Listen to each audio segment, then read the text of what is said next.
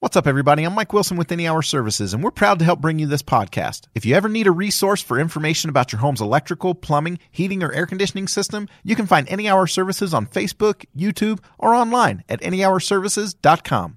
Hi, this is Scott Trout, CEO of the domestic litigation firm Cordell & Cordell. There are many life changes that can happen after divorce that make it difficult or impossible to uphold requirements of your divorce decree. The orders issued in a divorce are based on the facts presented at that time, but the circumstances used in issuing those orders can obviously change. If you feel a modification to your court orders might be necessary, talk to us at Cordell & Cordell. Contact CordellCordell.com, 1065 East Hillsdale Boulevard, Suite 310, Foster City, California, 94404. Welcome to Ideation Collective. I'm Jess Larson. Today on the show, we've got Chris Fossen. He's an economics professor at Utah State University, and he's the executive director of Partners in Business. People that are frustrated with the profit motive don't understand that every organization, in order to have a sustained commitment to its organizational mission and objectives, has to have revenue exceeds costs, or there's nothing sustainable there. And that is true for nonprofits as it is for profits. This is another episode of our Innovation and Leadership series, where we interview pro athletes, world-class musicians, CEOs, Hollywood filmmakers, and a wide variety of other high achievers.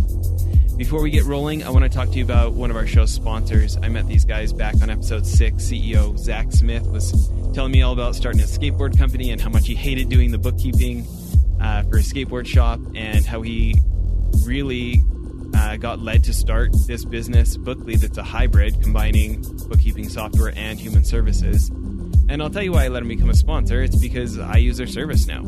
I don't love paying $50 an hour for bookkeepers to do stuff that I know software could do way, way cheaper. But I don't love bookkeeping at all. So I want a real live human who knows what they're talking about to help me with the stuff I don't understand. Probably the straw that broke the camel's back for me, though, the thing that put me over the top, was that they could do my taxes and payroll also. So totally suggest checking them out. Go to their website, bookly.co, and check out their flat rates. I've been super happy with them. So now on to today's episode. Chris, thanks for making time. Happy to be here. Thanks for inviting me, Jess. Well, we've been getting to know each other over the last year and some, and I'm glad that you've got time to get on the show here. For everybody who doesn't know about the Huntsman School, can you talk about who Jon Huntsman Sr. is, not the guy who was running for president a few years back, and some of the highlights that maybe people don't know about Utah State? Sure. Jon Huntsman Sr. is the person that the school is named after. Been very successful in his business career, very successful in public service, but he's also considered a great humanitarian. His primary focus has really been on trying to eradicate cancer.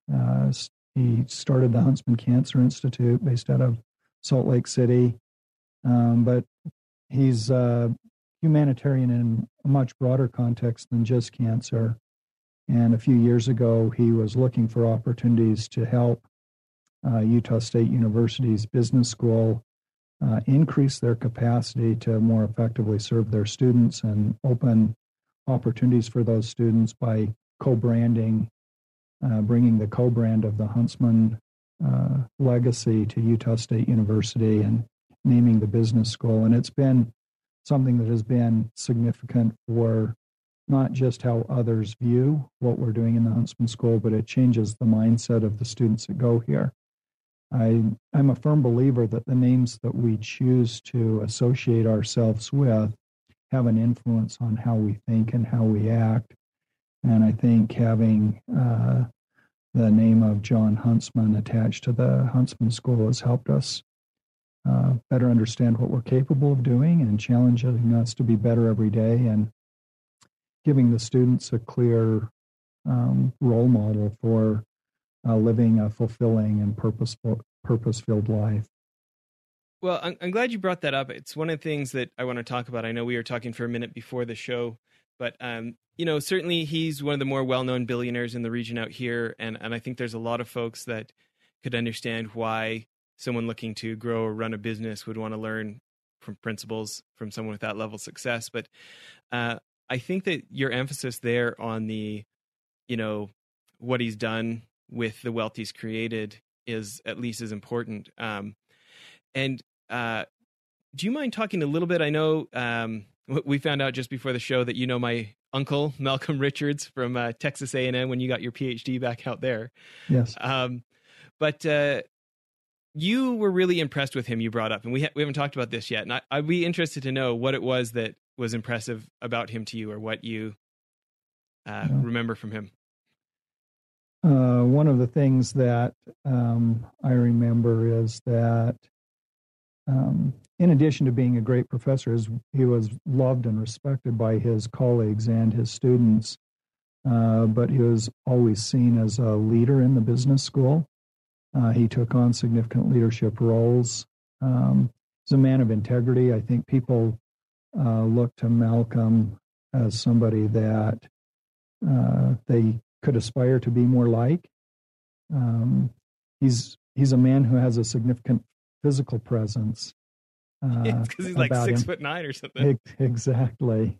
So in that sense, he's a person that when you meet Malcolm, he's not a person that's easy to ignore, but it goes much more beyond just his physical presence. He was, as I said, a man of character who was widely respected among his colleagues and students. I know that was a bit of a wild card question, and as soon as I asked it, I thought, I hope he had a good impression. Yeah. But when you talked about him before we started, I thought, I got to get him on the show and come talk about going over to the Middle East and running those business schools in Abu Dhabi and stuff like that. Yeah. But one of the other interesting things was this fellowship sabbatical you took with the Koch Foundation, and I feel like it really ties into this idea of, capitalism can be a benefit to society, and it doesn't need to have these negative associations that sometimes people put on it of selfishness or things like this. Can you talk about what the fellowship was, what the sabbatical was? Sure. So first off, maybe for some of your listeners, they may not be familiar with sabbaticals, but for university professors that have tenure at an institution, they're able to take a leave of absence from that institution for a short period of time, and they might visit a research institute or visit with colleagues around the country working on research projects. But I had spent a few years trying to focus on more effective mentoring and teaching of students, and had a couple of students who were working for the Koch Foundation based out of Arlington, Virginia.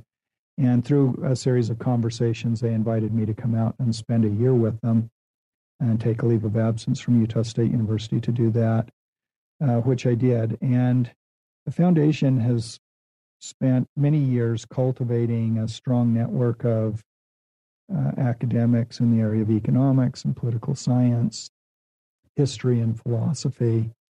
But they had a very loose understanding of how business school networks worked.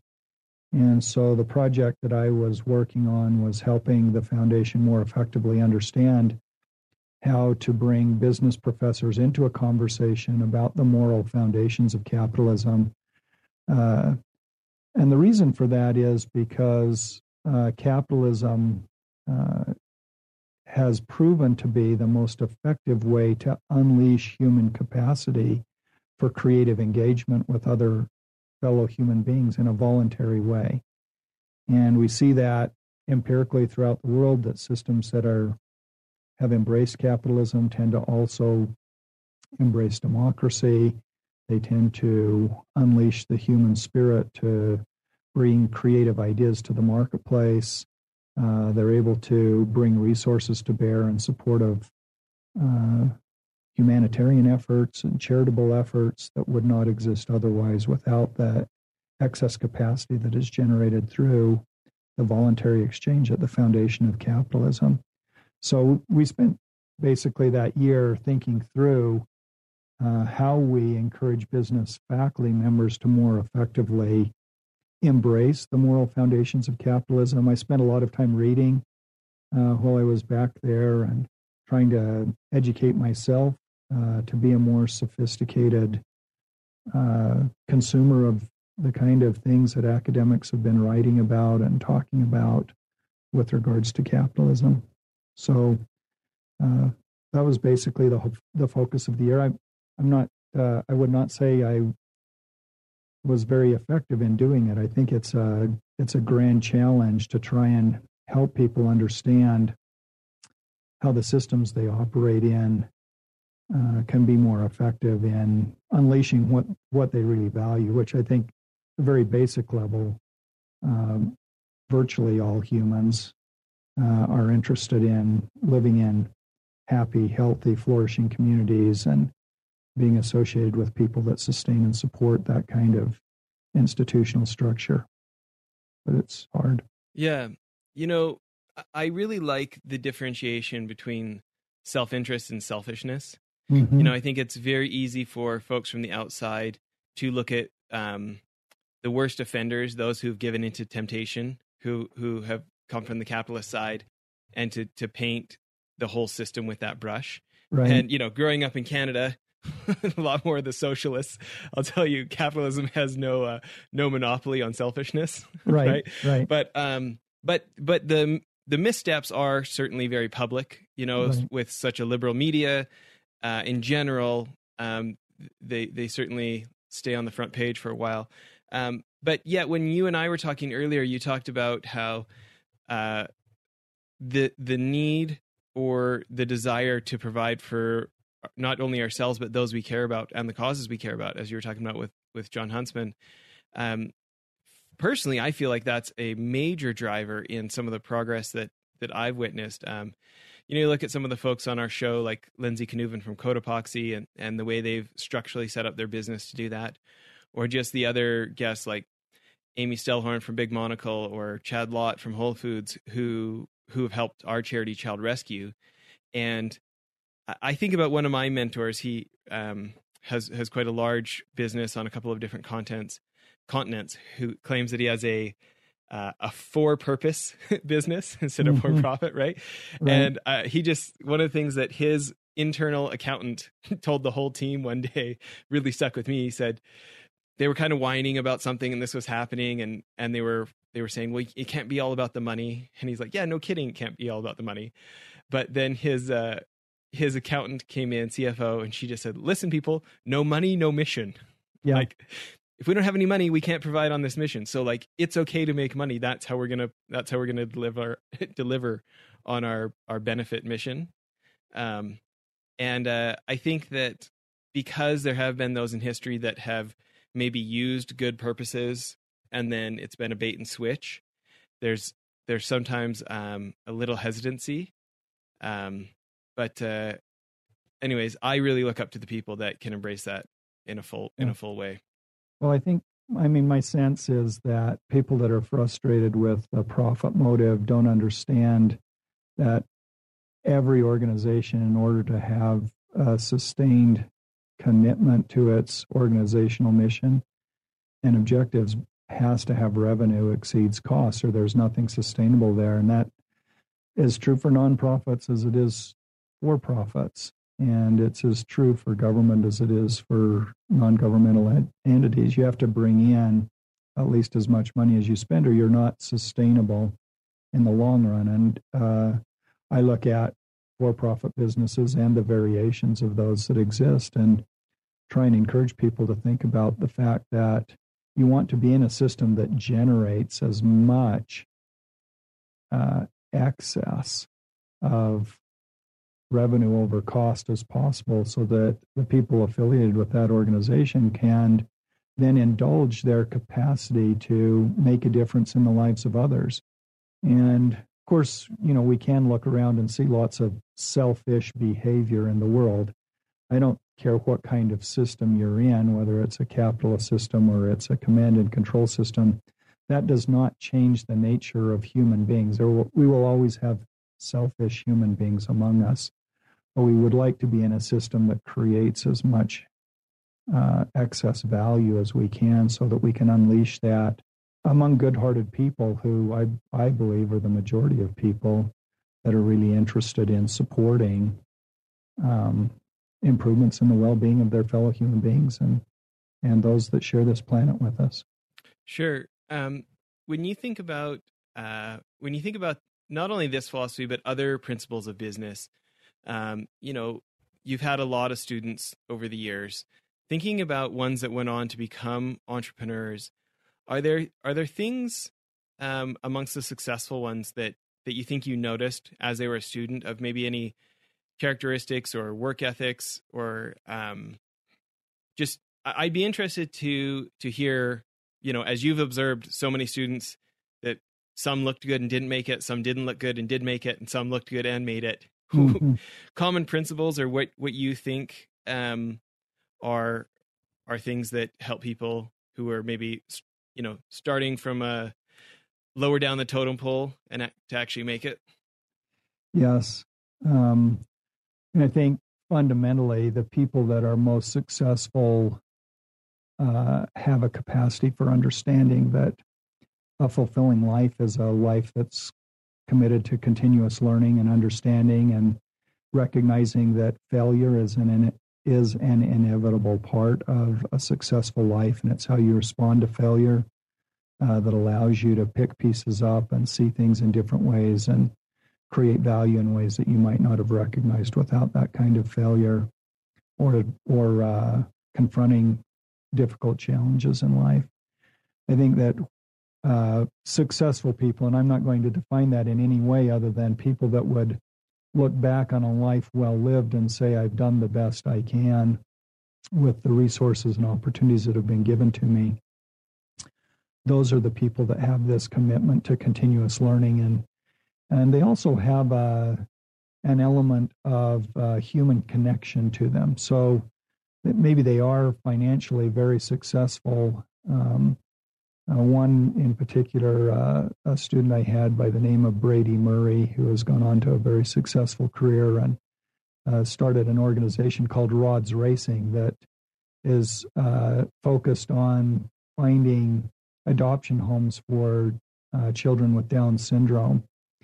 And Brady was a student from Preston, Idaho, came from a hardworking middle-class family, but had a vision for what he could do with himself and was willing to learn and apply his unique set of gifts and talents in ways that allowed him to be very successful in his chosen career. But if you watch Brady today, it's not the financial means as a goal in and of itself that motivate Brady. It's the fact that financial success allows him to be more effective in moderating the challenges that are confronted by those that are less fortunate among us. And I think that for me, Brady embodies that notion of living and learning and applying principles that help him be successful in his professional career, but connecting with people in important ways that make a difference in others' lives. And so that may be a contextual frame for what I deem to be a successful pathway, is being committed to learn and to grow and to challenge one's core belief systems on a regular basis and apply the knowledge that one learns from interacting with others in ways that unleash their capacity to be more effective human beings. As you were talking here, I just looked up this rodsracing.org of his, and for being from the same town as Napoleon Dynamite, yeah. he's done some great things here with the Disney marathon and the Star Wars half marathon in the dark. Right. And sounds like he's made some real progress here. It looks like the current one they're on right now, they've raised another $500,000 for. That's great to see those principles applied for the benefit of others. There's something you just said that was really interesting to me, this concept of regularly challenging our beliefs. Our listeners know I'm a bit of a book nerd, listening to 1 or 2 audiobooks a week. And one of the things that stood out a lot in the different genre that I've mostly read is this concept of how much more common it is for humans to spam filter out information that doesn't line up with their current worldview, mm-hmm. rather than challenge their worldview. And yet, as soon as you talk about that, I mean, it resonates with me that would be something that would help people progress is to question whether my worldview is the complete worldview, right? Right. Talk more about that concept, if you would. Yeah. Let me talk about it in terms of some specifics, just because I think that helps frame my own commitment to this ideal. So at Utah State University, we had a faculty member by the name of Vernon Buehler. Vernon and his wife lived a very simple lifestyle. They were effective savers, and they were able to create an endowment to support student scholarships at Utah State. And I managed that, a small part of the earnings off of that endowment to support a program that I run in the Huntsman School called Buehler Leadership Scholars. It's really just a reading group. So we get together, 8 students and myself. We each pick a book over the course of 15 or 16-week semester.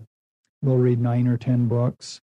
And the books we read are drawn from a very eclectic view. So all kinds of things from, fantasy novels to philosophy to history to biography. And what I find as a result of that experience is I myself am challenged to reevaluate the foundations of my own understanding of the world, but doing it in the context of an experience with 9 other people, 8 or 9 other people, also creates a dynamic where we challenge each other because of what we're reading.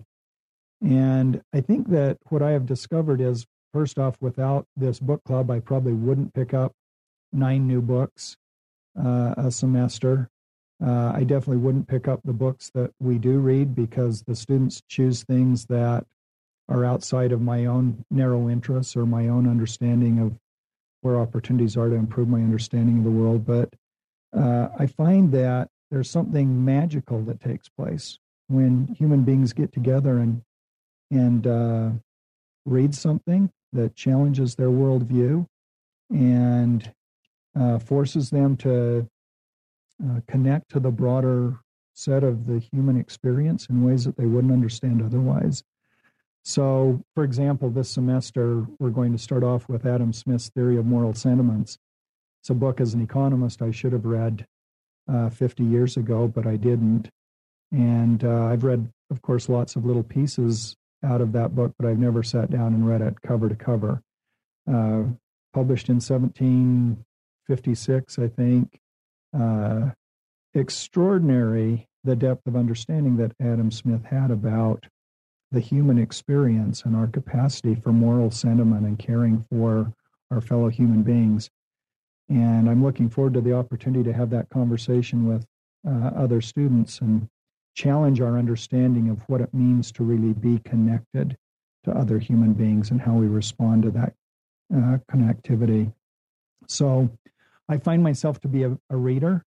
When I teach classes, I always require students to read 2 or 3 books in addition to the textbook, because I think that without developing a strong reading habit, it's difficult to create a situation where one is continuously challenged in their understanding of the world. You know, it's interesting as you talk about that. I had the chance, friend of mine who we had a great episode on the show, Lindsay Hadley. She introduced me to one of the founders of a charity called Invisible Children. They ran that big Coney 2012 campaign, if you remember that. Mm-hmm, yes. This guy, Bobby Bailey, he just said, "Hey, before we meet, though, what I'd really like to do is, would you mind reading this book called Shantaram? I try to get everybody to read it before we talk because I feel like it really helps let people experience poverty vicariously." Yes. And I'm like, okay, I'm a book guy. Then I get it. And it's 43 hours on Audible, right? Yeah. And I'm like, whoa, this is a heavy one, right? Yeah. And that book completely changed my opinion. It's a fictional story about a heroin addict bank robber who breaks out of prison in Australia and runs to basically the ghetto in India, and all the stuff that happens and how he ends up becoming like a doctor. Well, he gets robbed, and so he's like penniless in the slums in India, and he ends up like becoming a doctor for the little village, and it reads a little more like an autobiography, even though it's fiction. And those 40 hours legitimately changed me, and maybe some of my judgmentalness about some of the crime that happens in those communities, because it was, those communities were so unfamiliar to me, but the way this book was written let you live it so fully that maybe some of my black and white thinking gained some shades of gray as I gained familiarity with it. And it's interesting how that, a fiction book, I felt like legitimately changed me. Yeah, I find that to be the case as well. In the books that I read, I probably read a good mix of fiction versus, say, biography or history or philosophy, and even, a healthy smattering of books that would probably be broadly defined as self-help kind of books or leadership-focused books. And I find that one of the great things about fiction is that it's easy to come to fiction without a strong set of biases. Right? So I come to, for example, a book on Thomas Jefferson or a book on Abraham Lincoln with all kinds of preconceived ideas of what I think about their life experience, because it's been a part of a narrative that's been embedded in conversations with other people. But if I come to a fiction book, I'm forced to come to it, clean, without any sort of preconceived ideas. And I'm able to respond to the characters, I think, in a more accepting way. I'm willing to look at fictional characters as reflecting essential human characteristics without being critical of those. And I find that oftentimes in our book discussions, when we're talking about fiction, it creates a much deeper level of introspection about who I am and how I interact with other human beings than I get out of other things. Not that all of the other books aren't important contributors, but as unique.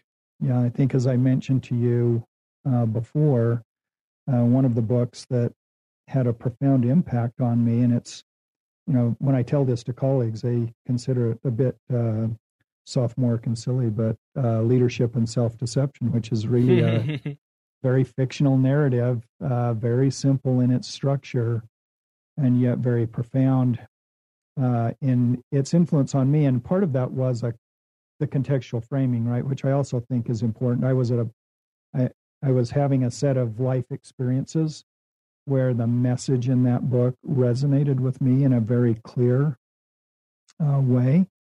And I find that true with, fictional books in general, that depending upon my ability to extend the narrative to what's really happening to me, it has an element of timeliness to it that I find really useful.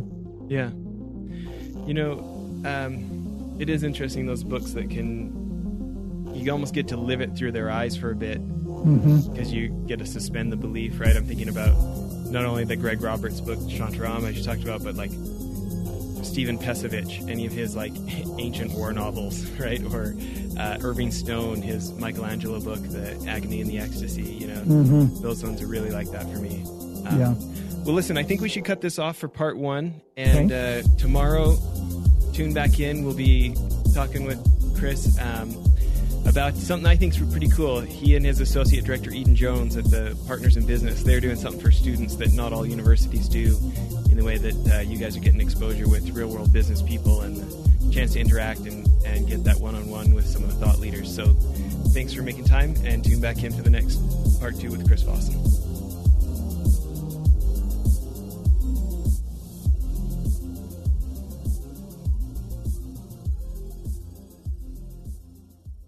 Hi, it's Jamie, Progressive's Employee of the Month, 2 months in a row. Leave a message at the... Hi, Jamie. It's me, Jamie. I just had a new idea for our song about the Name Your Price tool.